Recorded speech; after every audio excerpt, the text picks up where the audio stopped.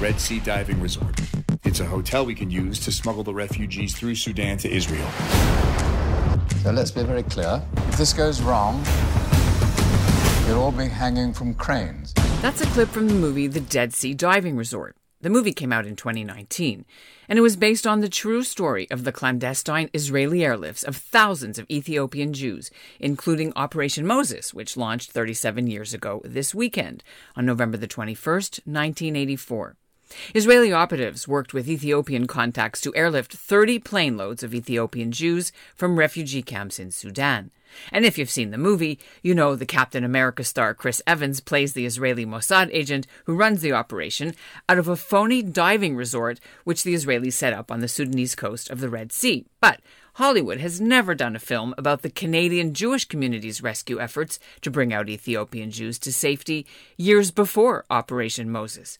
But a group of concerned Montrealers in the early 1980s couldn't wait for the diaspora Jewish community or Israel to get going. So the dedicated team of local lawyers, social workers, and students teamed up with some separatist politicians in Quebec and Brian Mulroney and Stephen Lewis, and visas were arranged by creating fake university acceptance letters, fake jobs, even bogus wedding invitations, and yes, bribes were involved. And they succeeded to bring about 200 Ethiopians out. The arrival of these Ethiopians to Canada in the early 1980s was well known in the Jewish community when I grew up in Montreal. I remember it. But now, over 40 years later, thanks to an American museum, the story is being made into an oral history collection featuring one of the main operatives, Mark Zaretsky. Although, to be honest, they really had to coax him to talk about what he did. I mean, you do what you got to do. And that was the way of reaching them. And, for me, it was a case of pikuach nefesh, saving people's lives. So there's not that much of an expense to pikuach nefesh. I'm Ellen Besner, and this is what Jewish Canada sounds like for this episode of the CJN Daily, sponsored by Metropia.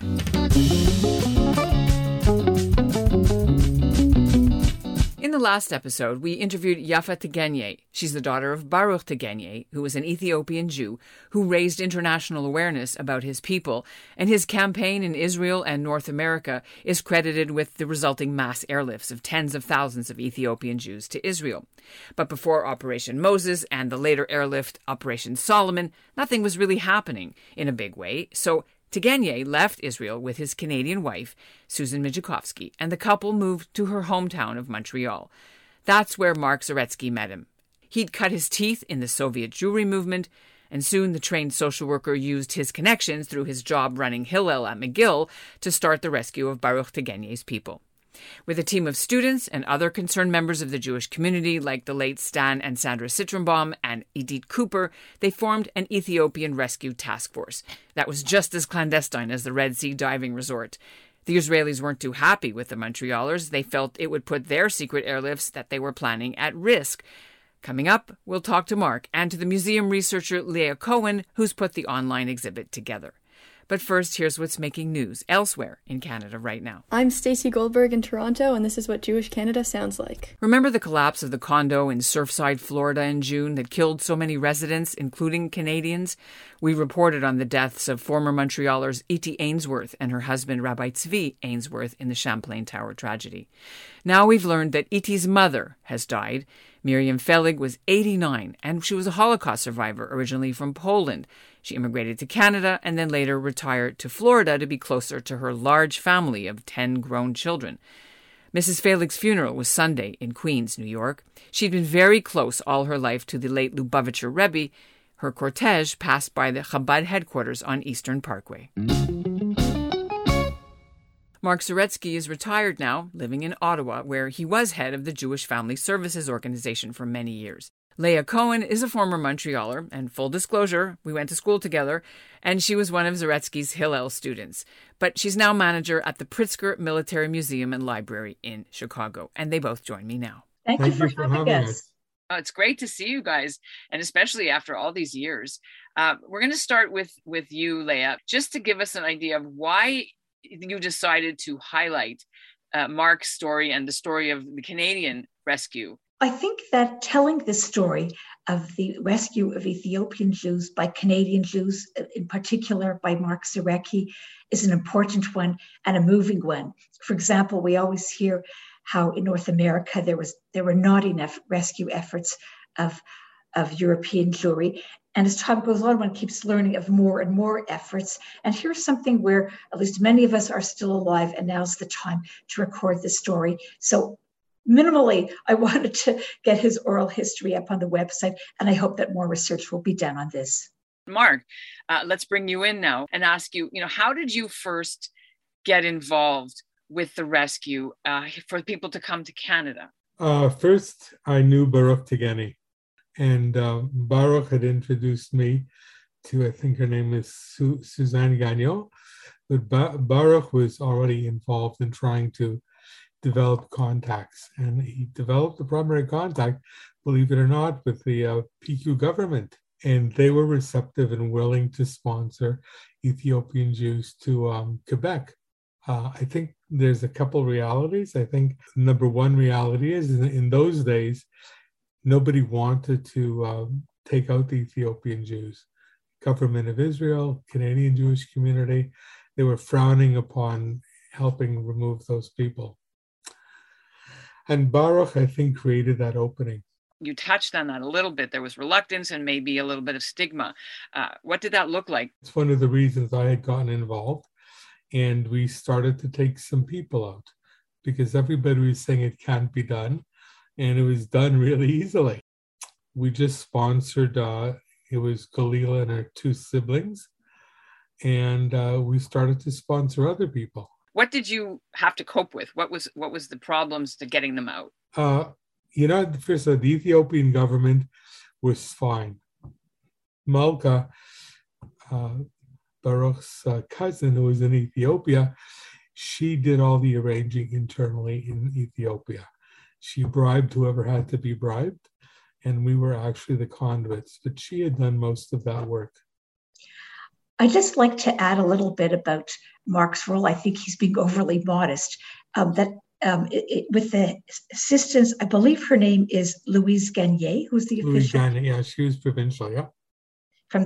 So that she had visited refugee camps and wanted, as Mark said to me, to put in effect a game plan.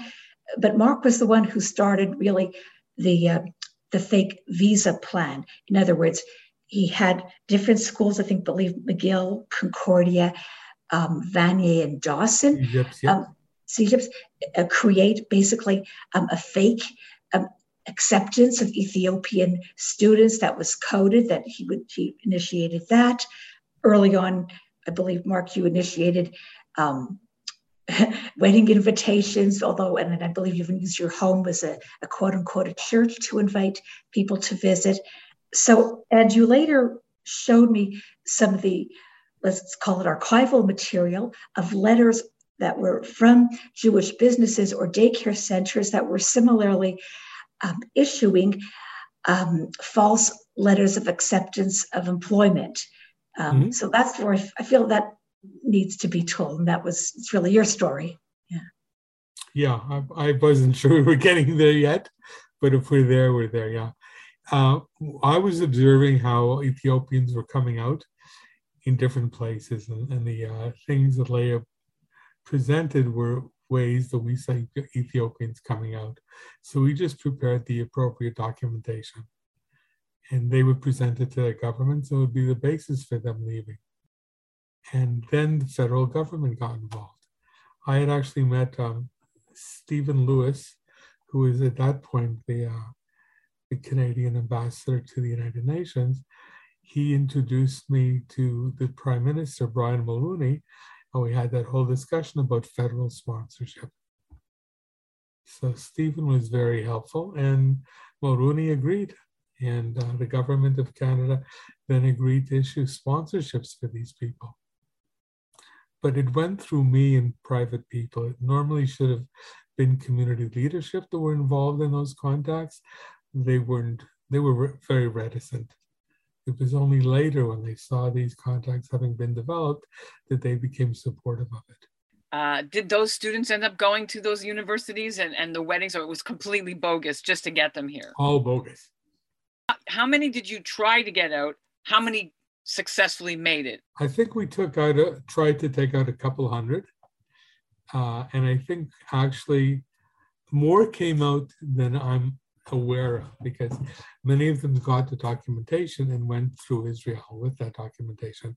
But we assisted probably, there's about 70 now who live in Canada between Montreal and Toronto, and most of those came out because of our initiatives. When you saw that Operation Moses was going to happen, I know it was like a big thing. The journalists broke the story and embargoed, and then it was called off at first. What were your thoughts watching this? The Israelis spoke to me, so I knew in advance that it was going to take place. And they would tell me every week how many people came out through it. When you first picked up the first people at the airport, yes. Do you remember what that looked like? Can you describe it? Well, it was Galila and her siblings, which was interesting because, they never saw elevators before. They never had seen any of these things. And their eyes would pop open when we would take them somewhere, so show them something. How has the community done in integrating and making lives in Canada? It's like, 30 years now. So it's passé already. So they've accepted them and they're okay with it. But it was a process. I remember the first time I brought Galila to a show, everybody's head turned. What is this Black person doing here? They had no idea of Ethiopian Jewry. They had no idea of anything. So it was interesting to see, but eventually people became accepting of it. So how has the fact that Leah's museum started to sort of give publicity to your work, how does that sit with you? How do you feel about that? Quite frankly, I'm not thrilled.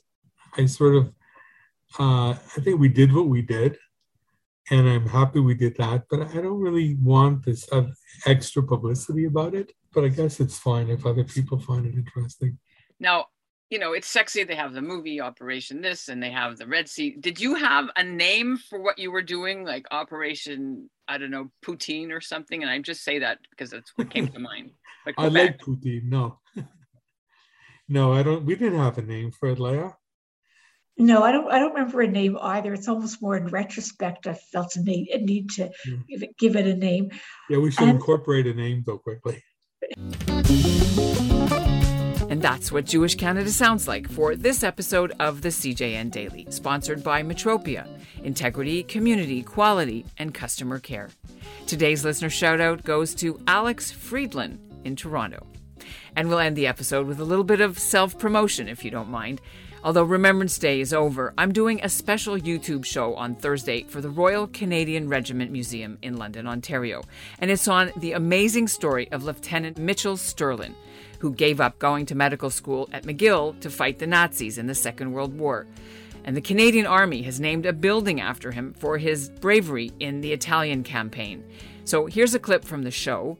It's his late brother Martin Sterling talking about how poor the family was while growing up in the Snowdon neighborhood of Montreal. The link is in our show notes if you want to watch. And we lived in the back of a store for 2 years. And the toilet way down. Well, Mitch was earning a salary too, I guess. Mitch was earning a little bit of money. Well, he was. But both Mitchell and I, from the age of 8, understood, didn't have to be told, that on Saturdays we worked in the store. The Limud Toronto Festival takes place on Sunday, November 21st. Limud features educators, performers, authors, activists, and innovators from around the world. The Limud Festival of Jewish Learning celebrates creativity, diversity, inclusivity, and discussion. Everyone is welcome. All tickets to Limud are pay what you can. Learn more at limud.ca.